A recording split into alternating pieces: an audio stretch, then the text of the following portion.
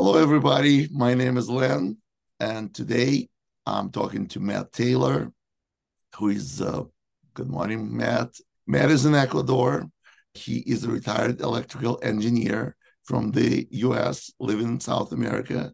He has studied rainwater, masks, swabs, and injectables for the duration of the pandemic. How are you, Matt? I'm doing well, Len. Thanks for having me. This will be great. It will be great. We've connected through David Nixon. We're aware of each other's research. I actually have a personal story.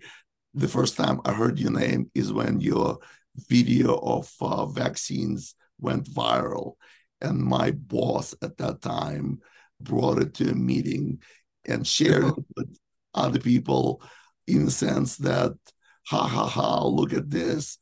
This crazy engineer in Ecuador found nanobots in vaccines. And so everybody was supposed to laugh.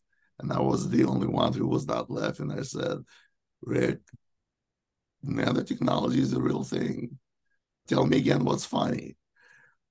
And so that's my personal story. That was my introduction to Matt Taylor. And now years later, we're on the same podcast talking about the future of humanity. Literally, there's no other way to put it. Uh, uh, Yes, it keeps getting more serious, and the response from us is initial shock, and then just move on with the next weird thing. This is all so weird. We've never been here before, so it's an interesting frontier. and uncharted territory. We put together a presentation, and it's really interesting how it came about. I had a list of questions that I wanted to answer myself, and I asked Matt to answer them. So this is a collaborative work. So some of the slides you will see with the questions, some of the slides you will see with answers. If it has blue background, these are my answers, and then Matt has his own slide. So we will be discussing and learning from each other in real time. Let's start the presentation. So No, and this is neat because it's true collaboration. We literally took our slides and just shuffled them together. So this is great. I never heard of anybody doing this. And, it's not science with a trademark. This is real science because we're truly, literally learning and doing things ourselves. It's like a do it yourself science, most valuable form of science. Today's conversation is why Mac address emitting phenomenon is a game changer in the COVID conversation. Matt and Len looking for answers. Today is October 23rd. Ooh, 2023. A typo right there. You wish it was 2022. Oh, I so wish it was. And I think we are at the interesting point when the old questions will be replaced with a new question. And the old question, when people talk about pandemic and people talk about COVID, the first question that came to mind, have you been vaccinated? This is no longer the most interesting question. The most interesting and important question is, do you have intra-body network? And this is exactly what the topic of today's conversation is. And we're going to start with the first question. What is a MAC address and how is it normally used in network communication?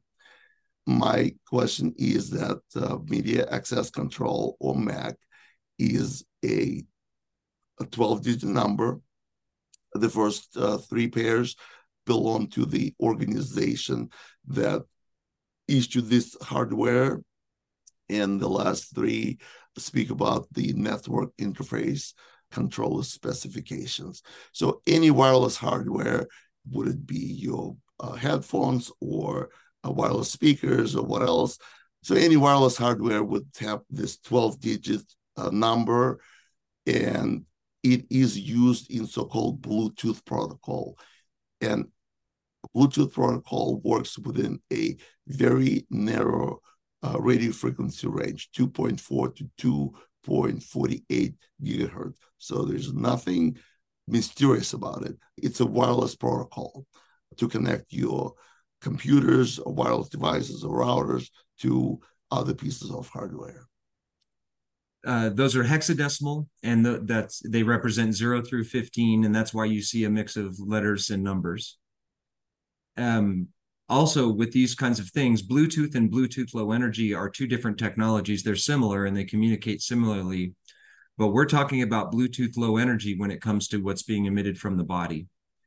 And it's very, very microwatt kind of burst transmission. So it doesn't require a tremendous amount of energy, but it also the way that it presents itself is that it's very, very readable. It doesn't have to be queried. It broadcasts certain data points, and that's what you read on your device. That's what's being read out. And just a kind of a note that is meaningful, maybe later, maybe now, but those addresses, these codes, must be registered with the FCC. The ones that are coming up now are anonymous or NA or things like that. So that's one of our big clues on this. So if they're not named and they don't have a manufacturer and a make and model kind of thing, then that's a red flag for them not being legal, which means that they were probably imposed, which means that nobody knows that you have them. So that's an interesting thing about the Bluetooth Low Energy protocol. If I made my own wireless device and I would assign it my own manufacturer's address but not registered it, would that be legal? During an experimental phase, that would be okay as long as it was just in a lab. But as soon as it became a product, you would have to register that. Another question I have is the difference between Bluetooth technology and BLE, or Bluetooth Low Energy technology. What kind of difference in power we can talk about? I won't assign numbers to them because I don't know them. The reason for the Bluetooth Low Energy was just that there's a trade-off in between amount of data that's possible to be pushed back and forth versus the amount of power it takes to do so. And in the low energy case, they just decided to minimize the energy, so they had to reduce the data stream. So it's more simple. It's more there's less data being transferred back and forth compared to typical Bluetooth, but it doesn't need a lot of juice to power it up. I use several MAC address detecting apps, and one of them, which I like, it doesn't only display the MAC address, but it also displays the amount of energy the signal has. And it's typically very low. It's like in the minus. Common sense dictates that if the energy is minus, there's like less than zero energy. How does it make sense? I think what you're probably seeing, and I haven't seen the specific app that you're talking about, but I've seen some others that it's called an RSSI, relative signal strength indication. And that's measured in dB, lowercase d, capital B. That's true. And that's basically a gain factor. So it's a logarithmic scale, and like minus 93 dB is a weaker signal than minus 50 dB. You're correct. That's just a nerdy way of looking at signal strength. But every device has a threshold of what it can accept as a valid signal.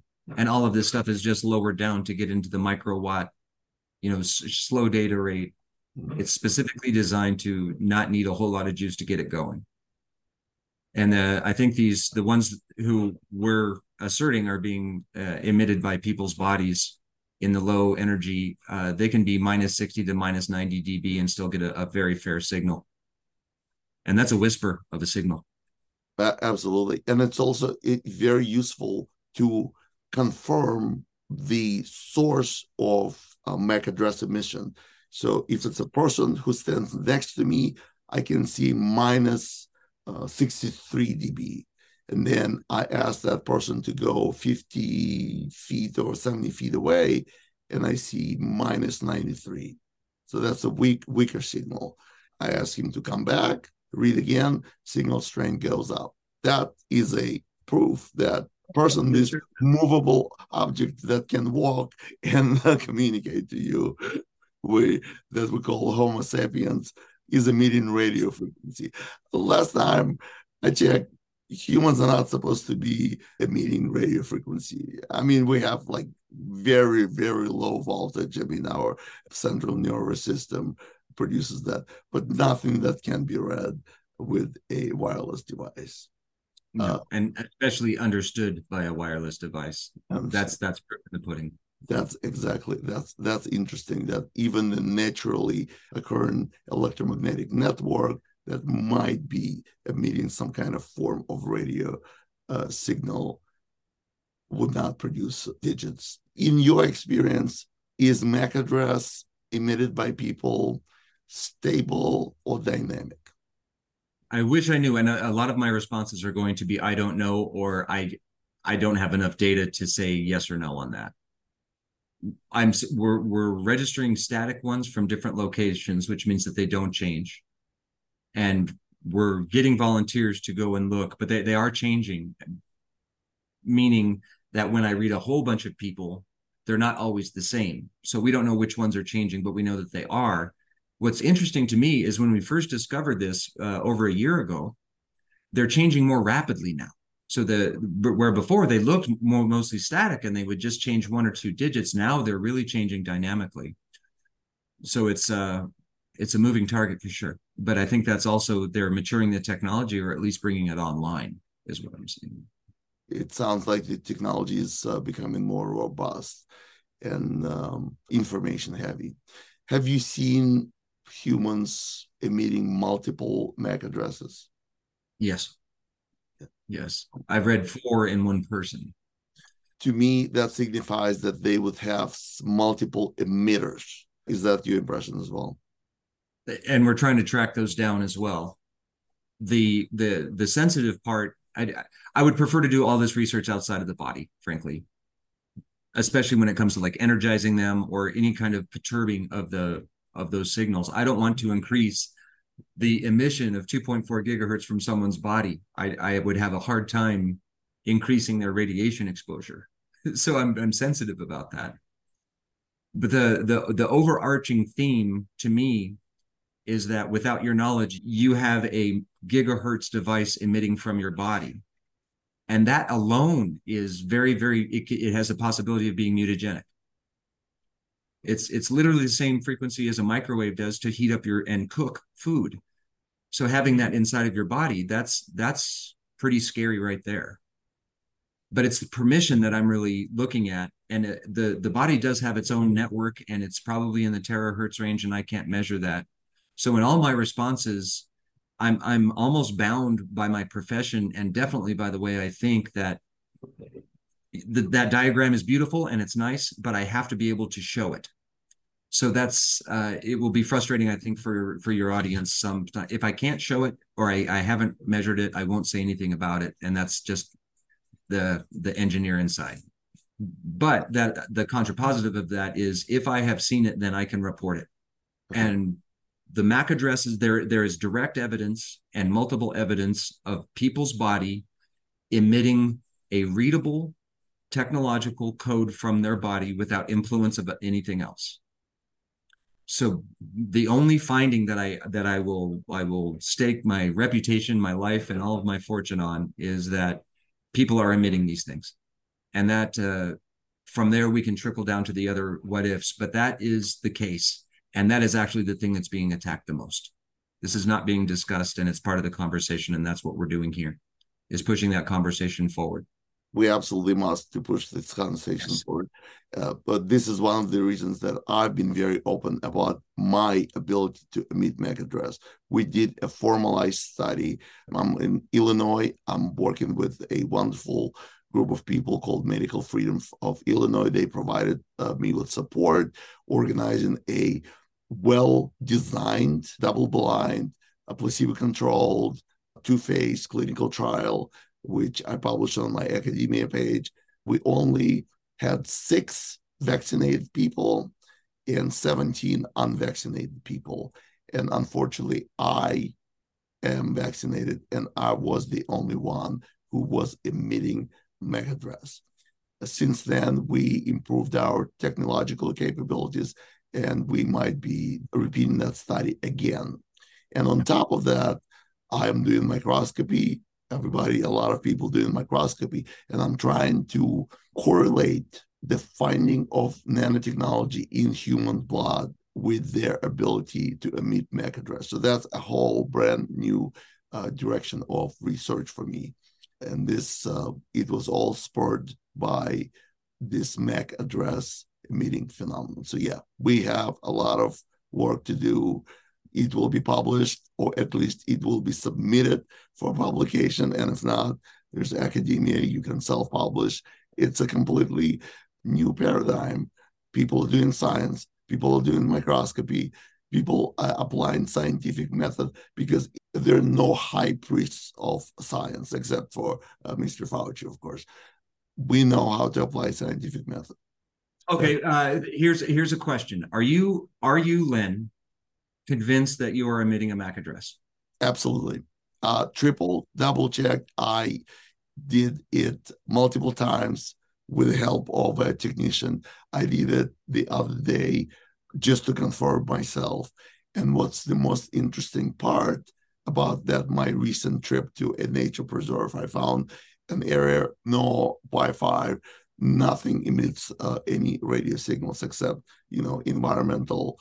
What I found really interesting is that after checking my own MAC address with the Android phone, that has been put in the developer mode, and it wasn't able to read unnamed BLE devices, and this specific piece of application that once again measures the strength of the signal. I checked my own MAC address, and I was emitting it. There were no other devices within at least 1,000 feet around. And after checking it several times, I noticed that it disappeared. So I went back to the car, I sat down next to my iPhone, and then went back to the nature preserve again. Went sufficiently far, got my Android, checked the MAC address, and it was emitting again. So the hypothesis is that my MAC address emitter was recharged by my iPhone. It is possible that it's an electric car. I might be getting recharged from that piece of equipment. But I also have an Android phone with me, and the Android phone is registered on somebody else's name, but it was recharged from my phone or my car. And that is a brand new question that I have to deal with and have to research it further. I'm going to talk about you like you're not here. I want everyone to note that Len Bear was the first person to come out as a researcher and say that he is emitting one of these addresses. I will guarantee you that many other people in the movement have the same phenomenon and they're not talking about it. So I will call you brave, but that doesn't quite cut it. This is a new frontier in terms of people coming to terms with this. So you are illustrating the bravery that's necessary to. It's not even an admission. It's just oh my goodness, I have one of these things. My question is, why are you the first? Why aren't other people talking about this? I know they have them. They just haven't checked or something like that. So that's one of the things that we can talk about today too, if you'd like, is the David Hughes calls it the nano-resistant mindset, right? Yeah. But my hope is that this stuff is not going to be scary, but we have to understand something in order to fix it. So this is you being a model for everyone in the world who has one of these things. I appreciate. I'm very humbled by your words, and you're very kind. I think I'm doing it because it's the right thing to do, because this will further the conversation. It will push the conversation. Now you know somebody who emits a MAC address and who has nanotechnology in his blood, and that's me. And I am completely open about it because I think only through full transparency we can get full recognition and get the conversation going. So thank you. Thank you, Matt. Why don't we move on to the next question if you don't have anything else? The question number 2. What is the connection between the presence of nanotechnology and emitting MAC address by humans? The connection is such that the nanotechnology is the hardware that enables people to emit MAC address and to create body area network or intracorporeal network within the body. The hardware that you find in your typical hardware is not compatible with the body. It's not fluid. It probably induces immune response. So this nanotechnology, nano-size machinery, it's small in size, it's flexible, it can be fluid. We know it can be gel-like. It's literally like a bendable fluid computer, and it's compatible with human tissues and human immune system. And it comprises of nanosensors, nano routers, and nano antennas. So this is a nano hardware to create your intra-body network, and it enables emission of radio signal that we detect using Bluetooth technology. People will think that this is alien technology, or they'll think that it's super, super high tech. But all the things that you listed right there, if you take away the word nano, then we have all that other stuff, right? We have sensors, we have routers, we have antennas. An antenna is literally an alloy and nothing more. So it's a simple device. A router is a little bit more complicated. And then sensors are just 2 different kinds of materials that tend to respond to thermal that you can measure. So if you take out the nano, we have all that technology, and literally making it smaller is not a big deal. And in many cases, it's easier. So this is an accessible technology. Yeah, this isn't from any kind of alien race. This is just from a very, very well-funded project. The good news is that it's a government project. As one of the ethicists says, in order for this whole thing to work, the people need to be kept in the dark. And this is exactly why people don't know about it, because they've been kept in the dark on purpose. You also added this slide, so I would like you to comment and explain what you're showing to us, Matt. Yeah, I don't want people to think that I'm yelling at them. The first step is to admit that you have a problem. I think they have those in all kinds of recovery programs, right? I sincerely want people to address this technology and not be afraid of it. So that's my overarching theme, I think, is that you have something stuck in you. We can describe what that technology may look like. You have proof of it with your devices. So just go out there and measure it. Go out there and find it and see if it's a yes or a no answer. And then if curiosity takes over, you can go through an investigative process yourself with your friends or whatever. But if we can't even ask people if they've been vaxxed or not and get a truthful answer, how are we going to get to this question? So let's strip away the mythology and strip away all the, I don't think that's happening, that's just random. That's all garbage.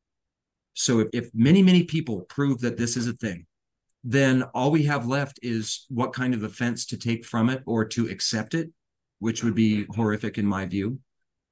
But with this phenomenon that we can measure on our devices, it's one of the few loopholes we have into a plan that would put this technology into the body. It would be great to have all this other evidence and be able to find routers and pull them out of bodies and show them. We don't have that.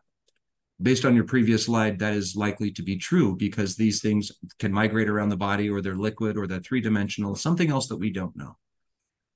But we have turned the diagram, which is on the left. This is from Mick Anderson's work, kind of explaining what the plan is. And we have this little window, and it's literally a window on your phone that is evidence of that plan. And it's not that we have all the pieces, is that certain pieces exactly match. And you can prove them time and time again. So whereas when they talk about the biological problems and the myocarditis and the paralysis and all these things, we have evidence. that came from the shot. This phenomenon literally has no other derivation than a very sophisticated technology putting into a vial, putting into a needle, and putting into your body. This is direct evidence of that. And I think that's why we're getting so much pushback.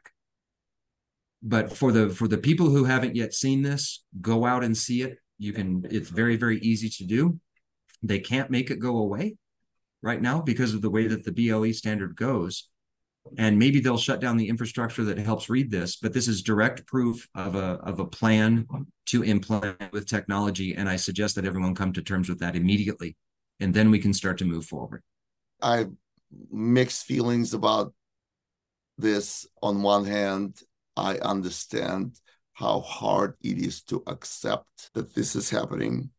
And people who are sort of optimistic in nature, hope dies last. The hope that everything might still be okay. And I understand that's a sort of a human instinct that, everything will be okay. It's just something we can overcome. No, this is qualitatively different technology that changes everything.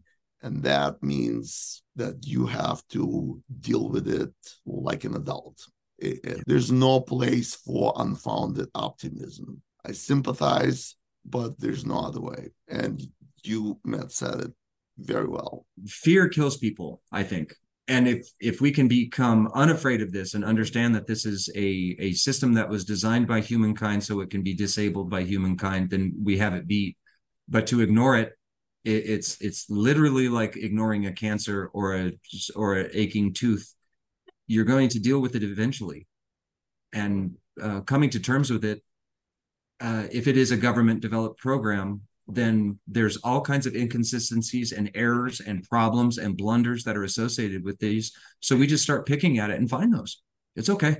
It's like any other technology that you don't want around you. There are means and methods to make that not happen anymore. So when we can start to you said talk about it like an adult, I hope that it's not as scary as it would seem from the front of just discovering it.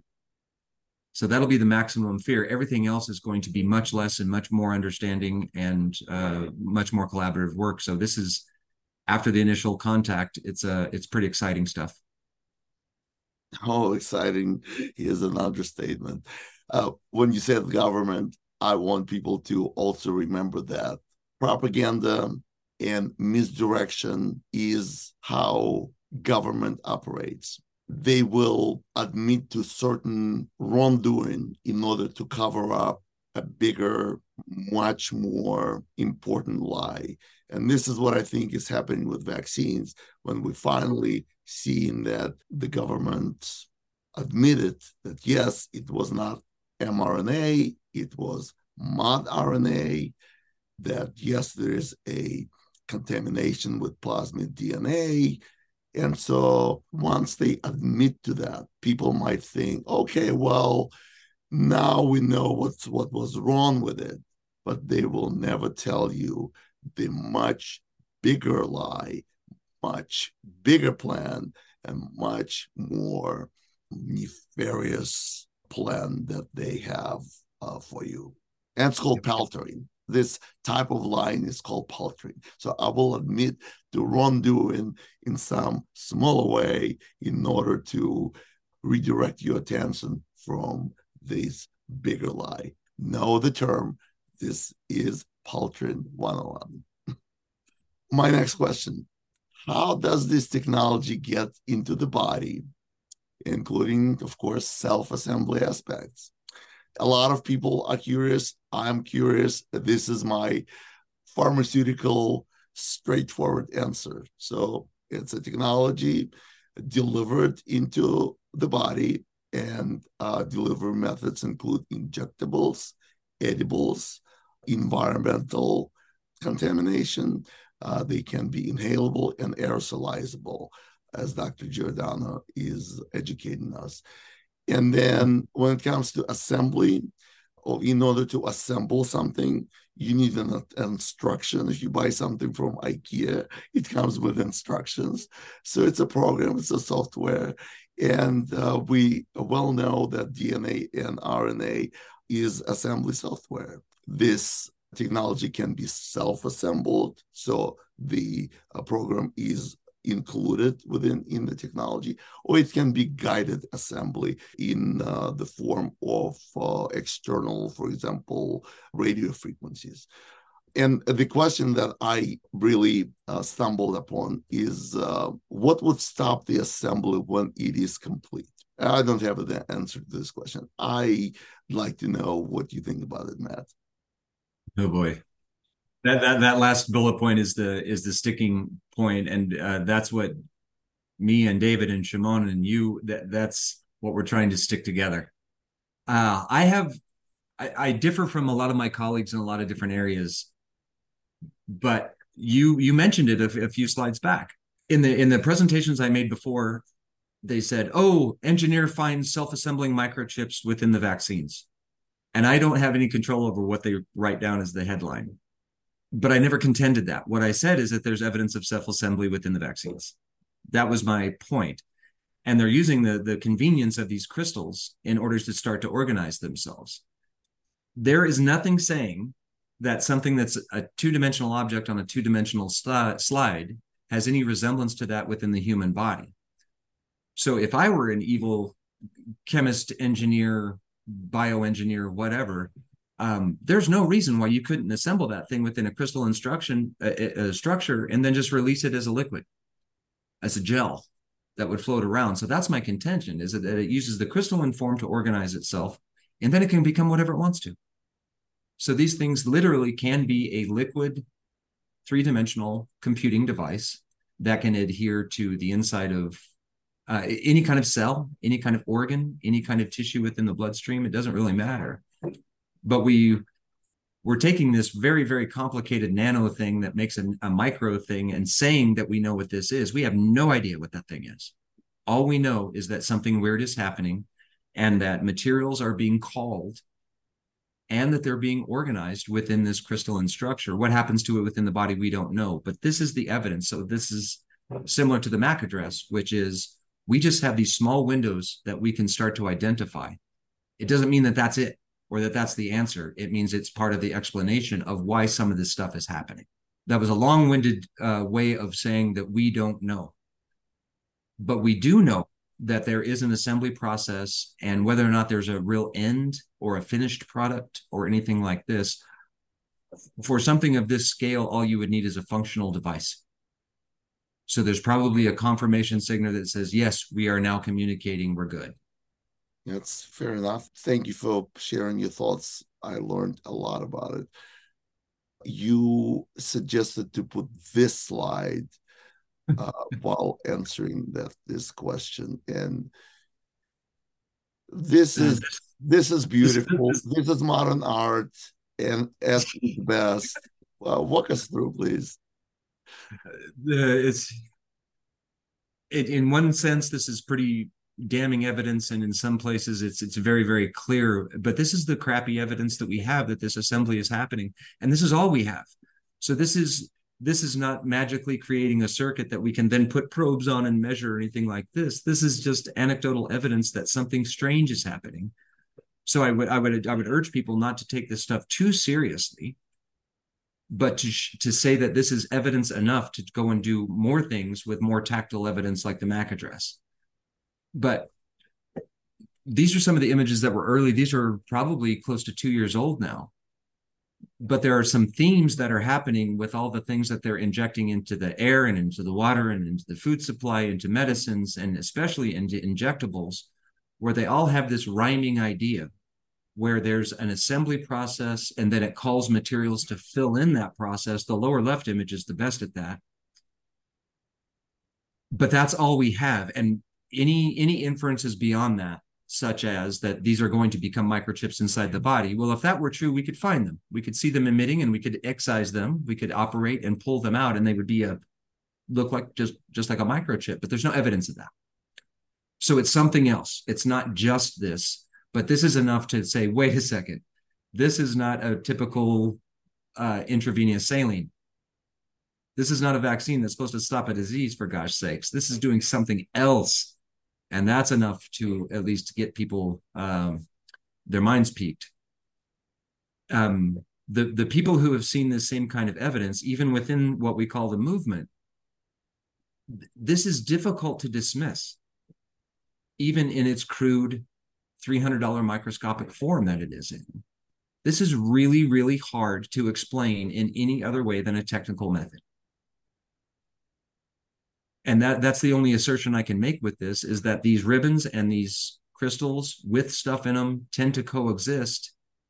And we're also reading MAC addresses from people. So there's a connection there. And we can make that connection, but these are not typical injectable products. But if people start to admit that this is happening, or they decide that they're going to admit that people are emitting these MAC addresses, suddenly none of this stuff can be dismissed. And I think that's part of the hangup, is if they even they started with graphene. There's no graphene anywhere. There's nothing in graphene. And then if you look at the nanotechnology, it's involved in every single process step of making nanotechnology.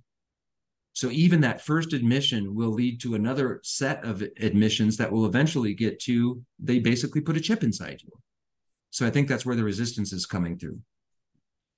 The only careful part that we need to do about this is not read too much into the evidence that we have, and to take the evidence for exactly what it is, which is just evidence. Yeah. This is what we see in the microscope. We don't see what's happening inside the body, especially inside the tissues, because when we do a live blood analysis, or as I call it, dead blood analysis, because I like to look at the dead blood when nothing is moving and only the nanotechnology suspended in hydrogel is still operational. But I assume these images are from the vaccine. Yes. I remember that day when I saw your report on the fact that nanotechnology has been found in a dental anesthetic. I remember the date. That was the date when I decided to acquire a microscope. Right on. Because I couldn't take possession of a vaccine in the United States, the dental anesthetics. I called my dentist and he provided me with multiple samples. I also asked him to look in his cupboards if there's anything pre-COVID, and he got me some old samples. So I can't wait to look at those.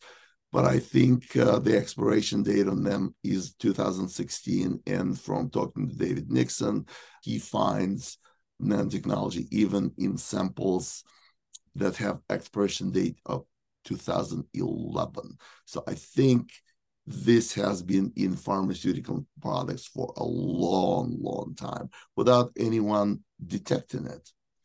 So yeah, I've seen this, all these images I have. I can show you my own library, and I also mix these pharmaceutical products with biological samples, and what I see is just remarkable.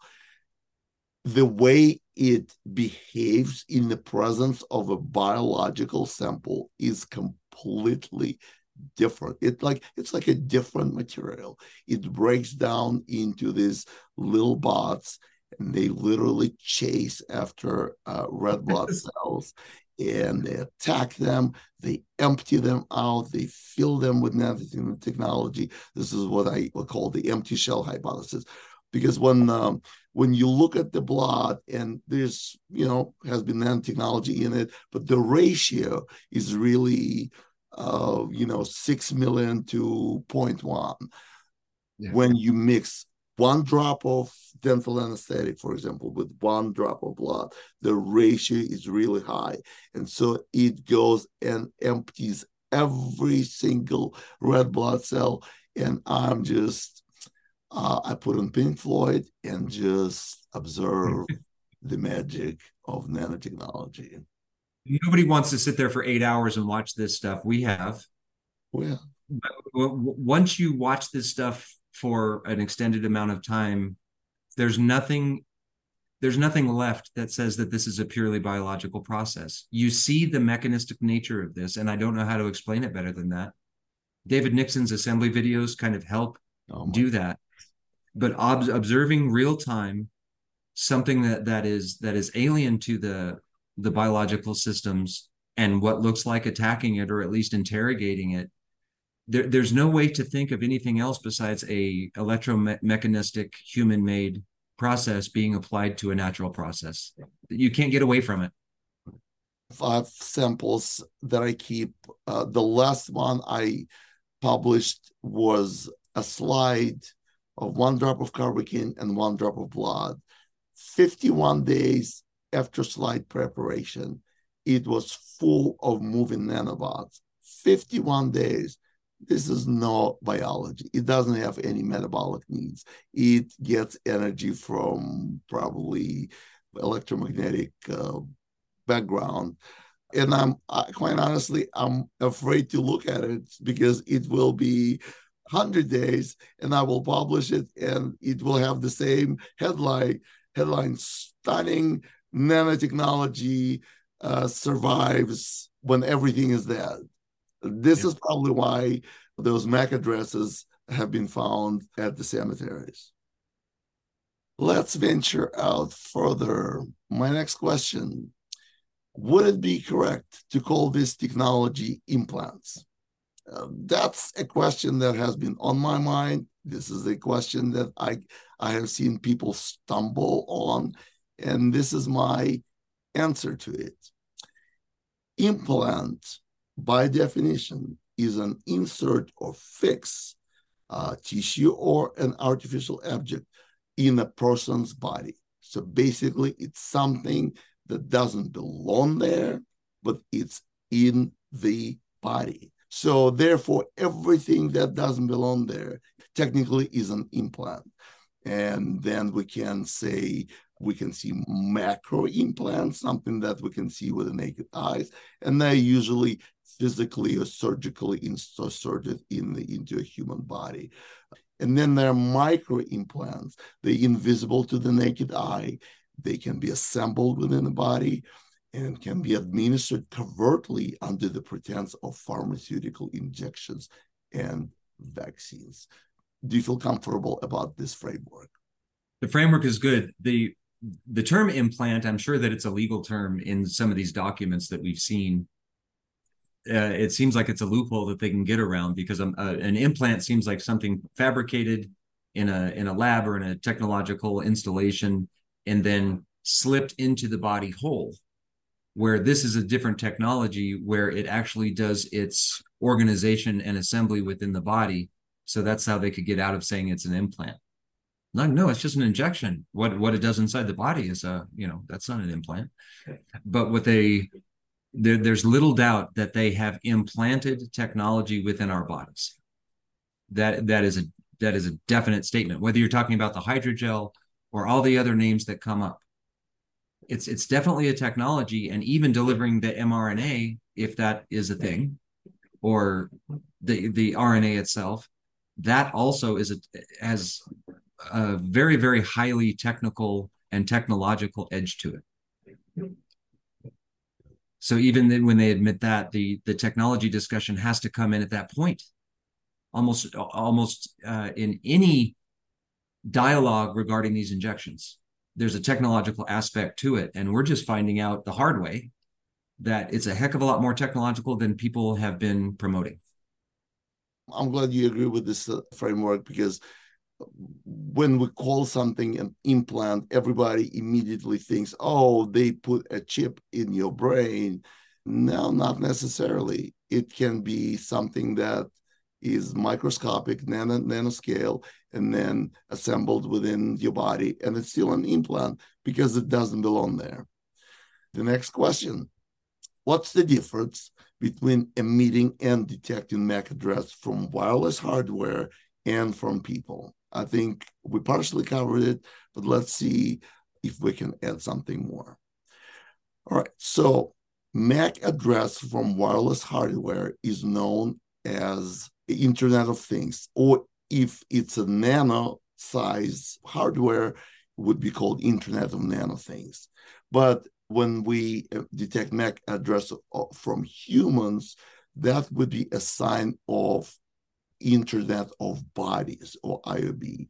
It's also called Internet of Bio-Nanothings because of the size of the technology. It's also called Intra-Body Network.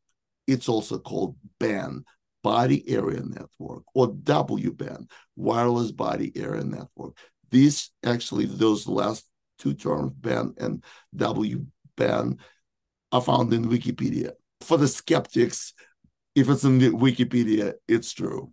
And of course, we know that Wikipedia is not completely 100% kosher and monitored by intelligence agencies and things like that.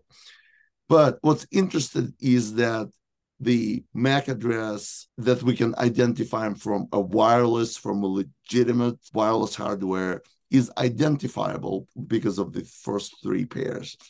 But the MAC address emitted from the body and detected from a human body, to us, it's meaningless. It doesn't mean anything. But it simply means that it uses a different protocol.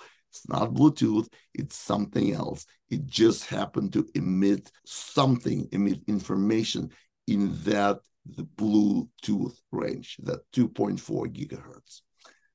Look at that sea of letters and all the things that they're trying to say. This is good. I think the next slide has my pseudo response to that, if I remember right. Walk us through, please. Well, that's how I'm going to answer that question. It's a logic tree. So on the left side is if, and then my inference on the right hand side. So these are the questions that came to my mind as I started to look at this and research it and try to make sense of it. And I still haven't made sense of it. But this is sort of the if then that everyone needs to go through in their own minds in order to produce more of these research projects like you just talked about, well, you went to this nature preserve and then suddenly the signal went extinct, and then what brought it back? That is a perfect little micro study that can be repeated by people all over the planet. So this is basically just the questions I'm asking myself in order to try to influence the way that I start to investigate this in general. But if they're reading a readable code, then there has to be technology in the body. That's the first one. And that is true. And we may be seeing just this tiny little segment of code that happens to correspond to an existing protocol. And yes, there's probably all kinds of data on either side of that segment that we're seeing. Maybe it's the precursor and everything is after it or something like that. We can detect that. But it's not the typical Bluetooth device, but it's an emitted signal that is interpretable, and that's enough for us to get going. So the logical inference from that is there is technology within people's bodies, period.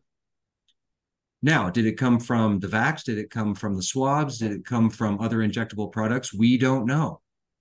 But there's a way to tie that in there. But we at least know that the people who are the most likely to produce these MAC addresses, they're all vaxxed. That I can say. And the rest of these are just a cascade of different ideas that sort of branch off of that. The theme between these ifs and then is that if we can detect it, then that means that it's being emitted. We can probably find the source of the emitter, and then we can probably investigate how to dismantle it. The evidence that goes behind this, that is just purely paper and diagram, are with the WBAN and all those acronyms that you went through on the previous slide. There are IEEE, which is the International Electrical Engineering Nerd Fest. They have standards that show all this stuff, and you don't get a bunch of electrical engineers into a room and make them decide on something without group therapy. These IEEE committees, in order to make these standards, there's not a lot of egos involved, but there's a lot of opinions involved. They went out of their way to spend the hundreds of thousands of dollars in coordinating all those people to make a standard for this. And they don't do that just out of wouldn't it be fun if? Those committees produce professional documents that then dictate the development of products. That's why those standards exist. Those standards exist for this exact technology. The other part of this is that if there is something within the body that is emitting this signal, that's not a joke either. That's $1 trillion effort. And you just don't do that because you think you can, or because you just want a message that says, hello, world. There's a theme for this, and you don't spend those kinds of truckloads and truckloads of money and acres of engineers working on this stuff. You don't do that for no reason. So that's why this is also so important, is to answer these questions and do the if-thens. If they spent all this money in order to develop this nanotechnology that goes in the body, then what do they plan to do with it? And we have those answers from Harari and Schwab and everybody else. We know what the plan is. So to me, what we're doing is, in the snapshot in time, is we're finding out how far along this process are they? And is there a way that we can stop that if we want to stop this? That's what I see. Okay. I have a question about the couple of lines toward the end. The location of if the location of the transmitter is known. So the question is, are you aware of hardware that can do that? Not just to measure MAC address, because I'm basically just standing next to the person, and it doesn't matter where I put toward the feet or toward the head, it will give me the same strength of the signal. But is there maybe like a wand or some kind of more sophisticated device that I can go all around the body and pick it up? Yes, there's EMI, electromagnetic interference, is how I learned about radio frequencies. I'm not an antenna guy, and I'm not a transmitter guy. What I am is somebody who worked on power electronics that were all transistor based. So variable frequency drives is what I really worked on, in inverter technology for solar applications and other energy applications. So rather than developing a radio frequency system, I was chasing radio frequency and trying to get rid of it. It was the bane of my existence. So there's, I don't have it handy. It's back in my backpack, but in the short duration experiments that I did with people emitting these MAC addresses, is you can make the signal more strong if they're near a DC standing magnetic field. Then the places where I find with my EMF meter, and I just have a trimeter. If you're interested, I'll go grab it out of my backpack. But it seems to be the injection location is a hotspot. The signal seems to be stronger, especially when I'm immersing them in some kind of electric field. The heart, near the genitals. Interesting. And I've done more women than I have men, but right directly over the ovaries, I've also detected in one woman, I found a stronger signal than anywhere else. So I think one of the other offshoots of this whole investigation is, when these transmitters are up and operating, can we identify their exact location? And then are there non-invasive, moderately invasive methods in order to dismantle that technology? But yes, I would say that targeting that transmitter, I don't know whether it would be an EMP or it would be a lotion with chlorine dioxide within it or something like that. But because it's perhaps this flexible liquid gel-like material, maybe there's a way to dissociate it and keep it from working. So that's one of the good questions. Yeah. When you said the specific organs, heart, genitals, ovaries, I can totally see this nanotechnology being developed with a different affinity to different tissues. Yeah. This kind of specialization is not sci-fi at all. We know, because we know antigenic makeup and receptor makeup of basically every tissue. We pretty much decoded as far as the chemical composition and the surface protein composition. It would be that hard to build something with an affinity to a certain tissue.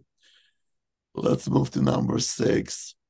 What powers MAC emitting technology in conventional wireless hardware and in humans? I think it's a reasonable question to ask. And I think that the conventional wireless technology can be obviously charged by plugging in batteries and no touch recharging technology. What powers body wireless networks? We don't really know. Could it be body's own electricity? Could it be radio frequency that permeates everything? So really, I have more questions than answers in this area. Do you have anything to add, Matt? You're going to have to go back to your nature preserve.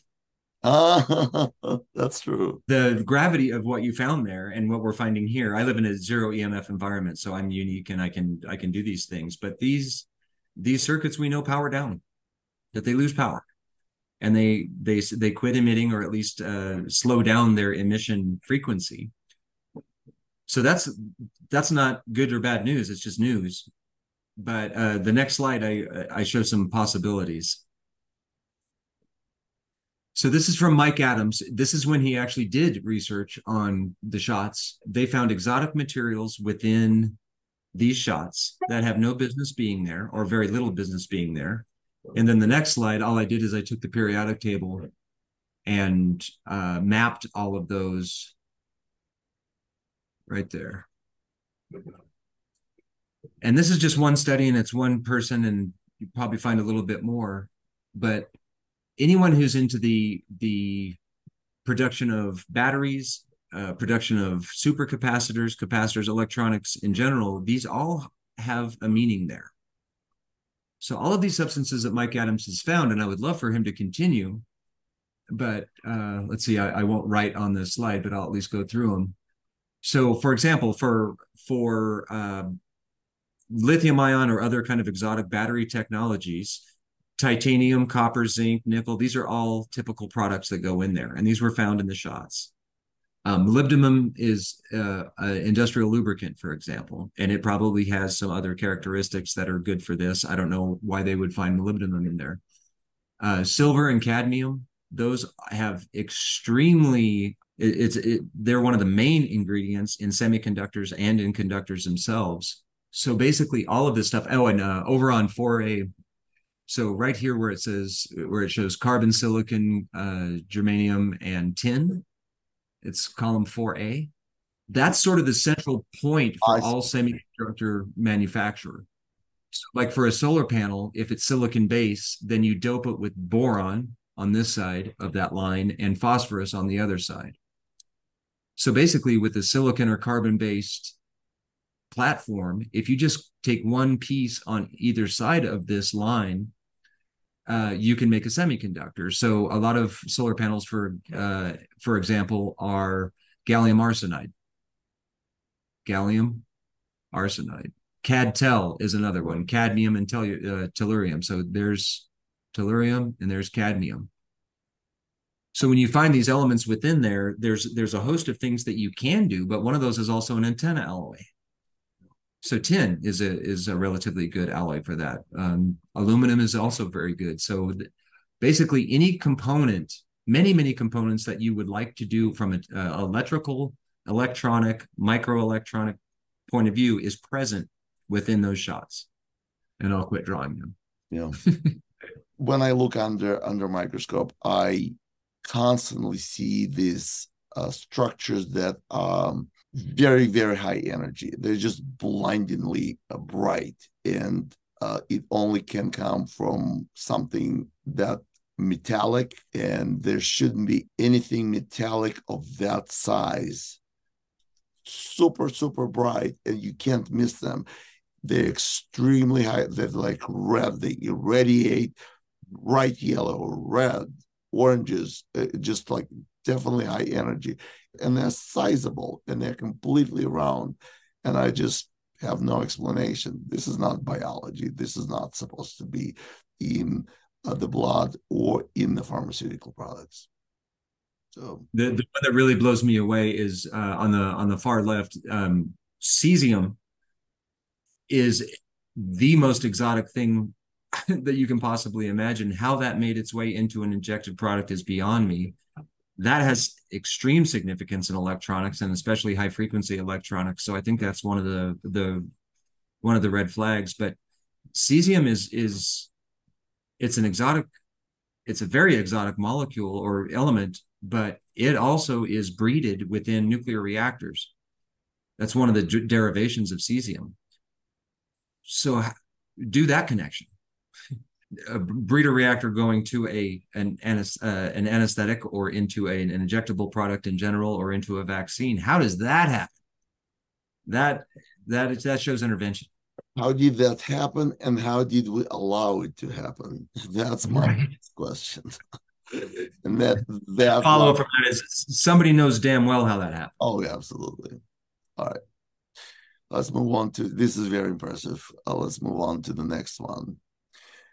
Another philosophical question. We need to establish a good language model for us to communicate reliably. So when we say certain things, we mean certain things, and we understand certain things. Is biology a part of technology? Here's my answer. Yes, technology is an overarching category that, among other things, include natural biology and synthetic biology. If technology evolved by natural means would constitute natural biology, and technology artificially designed would constitute synthetic biology. And the main difference is that in natural biology, things evolve. Everything has predecessor with predictable inherited characteristics. So you, for example, that can go from a producing energy by a chloroplast to producing energy by a mitochondria. There should be steps in between. In design technology, you can do it just by changing the program.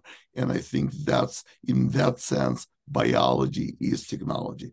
It just evolved naturally and gradually. What do you think about this framework, Matt?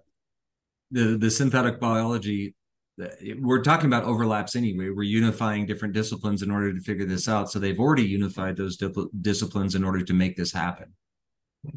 So when you talk to an engineer, they'll say, "Oh yeah, it's all tech."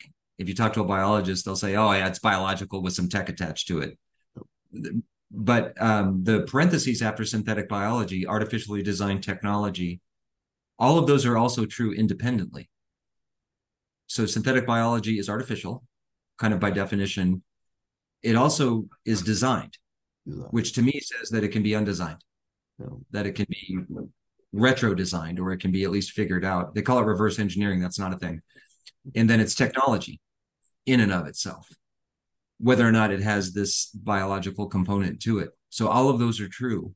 But when they're all true simultaneously is what we're trying to figure out. And that's why we're interdisciplinary. Right. Yeah, you're absolutely correct. This is definitely an interdisciplinary subject. Just notice that a lot of people freak out when you call it biology, or you can call biology the natural biology a form of technology, and there's really nothing to freak out about it. We mean certain things. We're still on the side of natural biology. We are natural biology. Homo sapiens is natural biology, but we've been interrupted and invaded by something that has not evolved by natural means.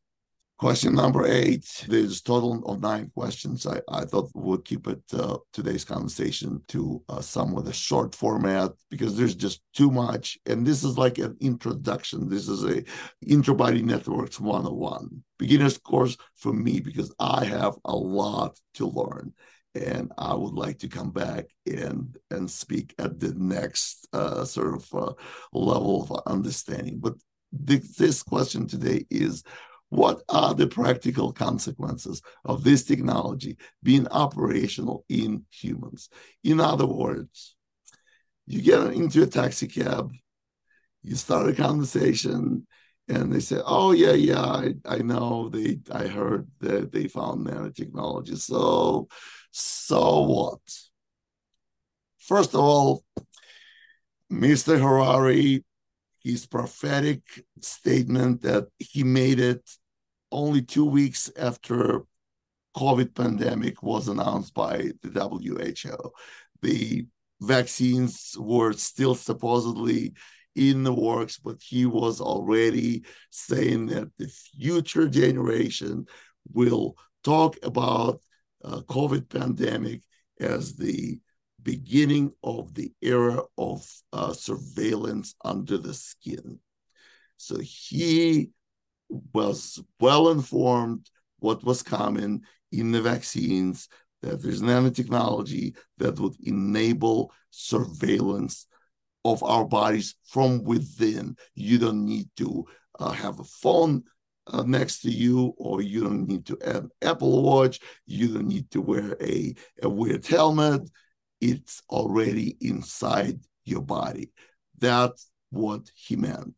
But it goes beyond just the surveillance. When it comes to the central nervous system, this subject is really close to my heart and to my brain, because nanotechnology enables bi-directional brain cloud interface. And think about it, bi-directional brain cloud interface, not just to a computer, but to a computer on the cloud, on the network. And you don't need to wear a helmet. A modern state of technology is that it can be picked up by very sensitive, very advanced sensors. And this technology allows to read from the living brain and write to the living brain. And that is changing what makes us us. Let's listen to Dr. James Giordano, a neuroweapon expert, speaking at the Naval Academy just a year ago. All right. Yeah. Take a deep breath and listen to Dr. Giordano. I mean, we're really going into the substrate of the thing that makes us us. The essence of self, if you will. I don't care how you disguise it. What we are doing is we are scanning the brain, and from that, literally interpretively reading its functions, which are mind, and we are then utilizing these capabilities to then back intersect with that brain and therefore control brain structure and function, ergo mind. I don't care what kind of game you play. It's mind reading and mind control. Blatantly so. Blatantly so. This answers the question, nanotechnology, what's in it for me? This what makes nanotechnology scary. Biosurveillance under the skin and mind control. And not mind control, hee hee ha ha. It's, it makes people roboticized.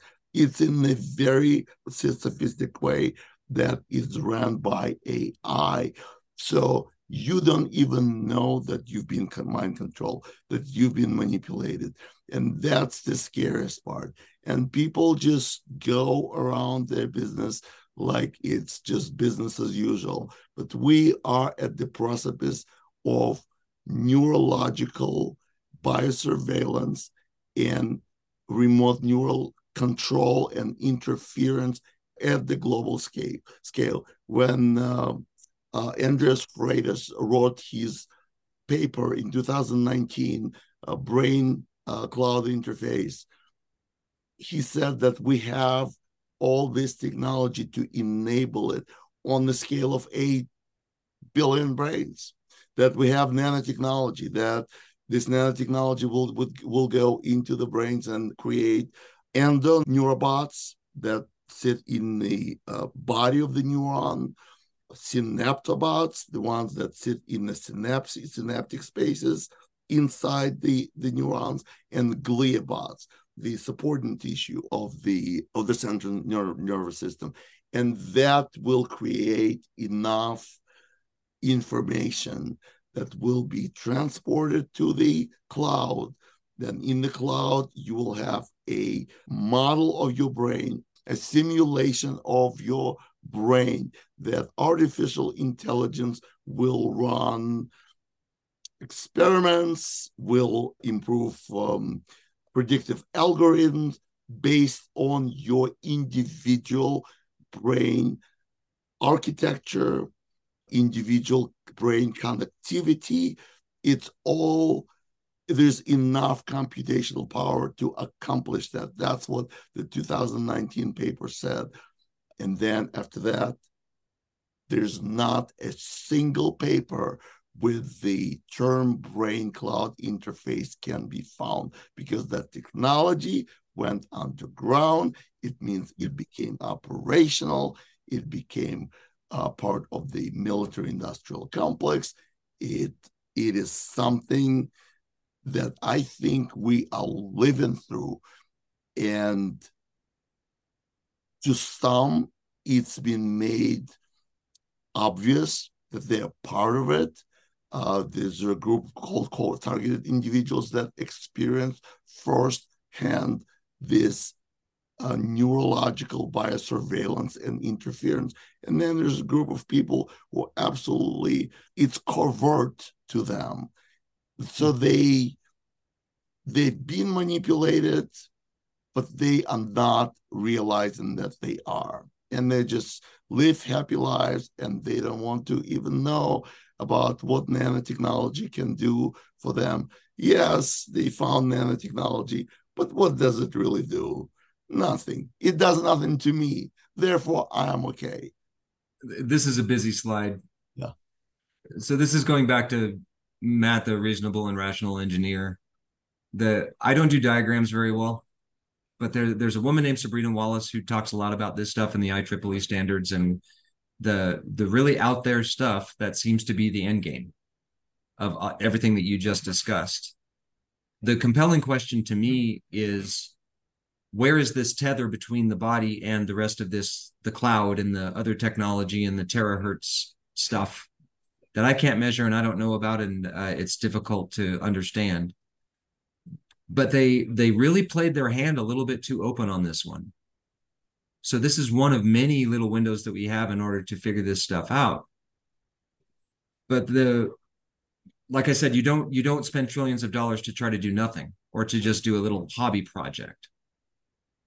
So the question to me is, how far along are we in this stuff? And we have very, very good indications that they have already, that this is just the latest round of the technology that we've been given. You talked about the anesthetics from way back when. When you go and look at those, my guess is that you will find that there's a less mature version of that technology in those injectables. So they think in terms of decades and centuries as far as controlling human beings goes. This is just a big effort. It's a whole bunch of stuff all at once, but that's an opportunity for us to get in the way of it at least. But it's not necessarily understanding the aura of the body or the biofield or anything like that. What I see in this, and this is from somebody who's a good monkey wrencher, is I see them just looking at a whole bunch of different frequencies being applied to the body, figuring out which ones are harmful, and suborning that technology and putting that in. So it's just a disruptive technology. I use the analogy of the symphony. To screw up a symphony, all you have to do is detune the violins, and you don't have a very good symphony anymore. So I think that's all we're seeing right now. Is this disruptive technology that's been applied to this miracle network of the human body in the most clunky, insulting way for the overall design of the human interaction. So that everyone, when they run out of ideas about how the body works, they always say, and God intervenes, or it's a miracle, or we don't know about that yet, but it's got to be something complicated. They just took some of those hints and started to mess with them, and that's what this bioweapon is. But to me, that's such an easy way. If I want to, the excavator that's working in the river right now, if I want to disable that, I don't have to know how an excavator works. I just know that putting a whole bunch of sugar in the gas tank is going to stop it from working. So that's our job now, is to figure out where the tank is and how to get the sugar into it. So we can start to understand the overall technology, but that will never be given to us. There's not going to be a whistleblower. There's not going to be anybody who helped invent this stuff unless they're really brave individuals. But we can disrupt them back. So if this is a disruptive technology, and I would say that people's bodies and their interactions with their phone hint at the idea, now this is just very miniaturized. But it's the same idea. Everyone sitting around a table on their smartphones, everyone having this thing in their hand at all times. It's a tiny step forward to say that is now in the body instead of in the hand. That's not a leap. That's a shuffle. So the scary part of this is already in place. And that's the dependence on the smartphone right now. Then this next step is not so scary once you realize that the interactions with phones and banks and Amazon and everybody else, that reading, those data are already being collected. The only difference between that and the Intra-Body network is it's in your hand versus in your body. They don't care that you purchased something. They care where you did, how you did, what you had. All these data are very valuable, and they're already collecting that. So this is not that much more of a maturation of that process. I can see sort of a movement maybe being created that to get rid of the smartphones, and it could have worked maybe a few years ago, but at this point it's already too late because it's already in your body. So too little, too late. But I can see. I know people turn off electricity in their entire house for the night, Wi-Fi and everything, and trying to minimize Wi-Fi using wires. Too late. Too late. So yeah, we need something more radical, something more disruptive. I understand what you're saying. You don't have to know how everything works. You just need to know the key elements to disrupt it, and I'm okay with that plan. Well, and if you don't want to get rid of your cell phone, if you don't want to get rid of your smartphone, but you don't want them to be able to read your body data, then you have a decision to make. Either you allow them to take all the information from you because you can't get away from your phone, or you can try to disrupt some of the technology that they implanted if that's just too much for you. If you don't want them to know your heart rate and your blood pH and all these things that they have been working on for decades, if you don't want that, you have to get rid of that, or you have to get rid of your device. It's just a choice that's going to be very, very clear that they have to make. And if it's the bad choice to me is I'll just accept it all. Privacy is dead. What am I going to do? So I have an emitter in my body. No big deal. That's the only response that scares me. People need to understand that it is way beyond the heart rate. It is reading your thoughts and manipulating your decisions. Do you want that? That I want our listeners, our viewers to take home. All right, last and final question. Could Mac address emitting phenomenon be a game changer in the public's understanding of the new technological reality? This is why we are here today, to talk about this paradigm shift. And this is what I think it's about. This is what our today's conversation is about. It's about reframing the way we talk about this. So if the old question was, when we were talking about vaccine, was the questions were, have you been vaccinated? Which brand? How many times? Have you had complications from vaccine?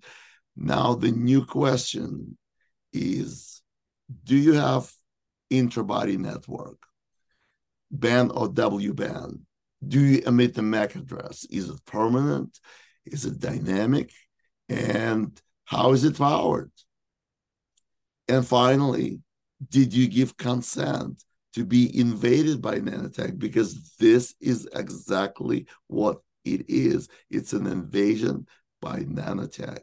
So moving from old questions to the new questions, I don't want to hear any more old questions because they're obsolete. This is where the conversation should be. Yes, the new questions are very valuable, and there's a whole bunch more that probably go associated with that, but with the caveat that all those old questions must be answered in full and with full awareness of what's happened so far. Otherwise, we can't have this conversation. Right. Also, their final questions from Matt and Len, it already includes the first one. Did you give consent to be invaded by nanotechnology? Did you agree to have an intra-body wireless network? Did you agree to have your brain read and intervened with? Those are the questions I would like to leave our viewers with. The gravity of having to answer those questions is enough to make people a little bit intimidated. My hope is that videos like this one and any more that you produce will not only be your personal process in understanding more about this, but that it will inspire other people to go out and look for themselves, because the human race has never been confronted with these questions to answer. These are very, very difficult, but I can see groups of people on different continents repeating the same work and all coming together with, which is, we've been fooled by one of the most sophisticated psychological operations in that has ever been. They have, we have, there's direct evidence that we have technology within us that will allow them to execute the plan that they're so proud of. And that we can determine how far along that process is by investigating this technology, but it starts with admitting that we have this technology that we allowed unknowingly into our body. Now, what do we do about it? And that's not a scary place to be, but it's a precarious place to be. And so pushing the frontier of this stuff, all this stuff that we just talked about, is the only way to help ensure that their plan doesn't make it. If you don't want your mind to be read and your body to be controlled, despite having technology resident in your body, what do you do about that? Unless the only other answer is to acquiesce to the entire thing and just become part of that world. Every other decision before that involves work and understanding and collaboration. So that's, I guess, the preachy part of this. I couldn't have said it better. Matt, that was a great way to end the show. I want people to look at these questions one more time, read it out loud, watch this video with their loved ones, with their colleagues. Pay attention, ask questions, have a conversation. It's about time we got these questions answered.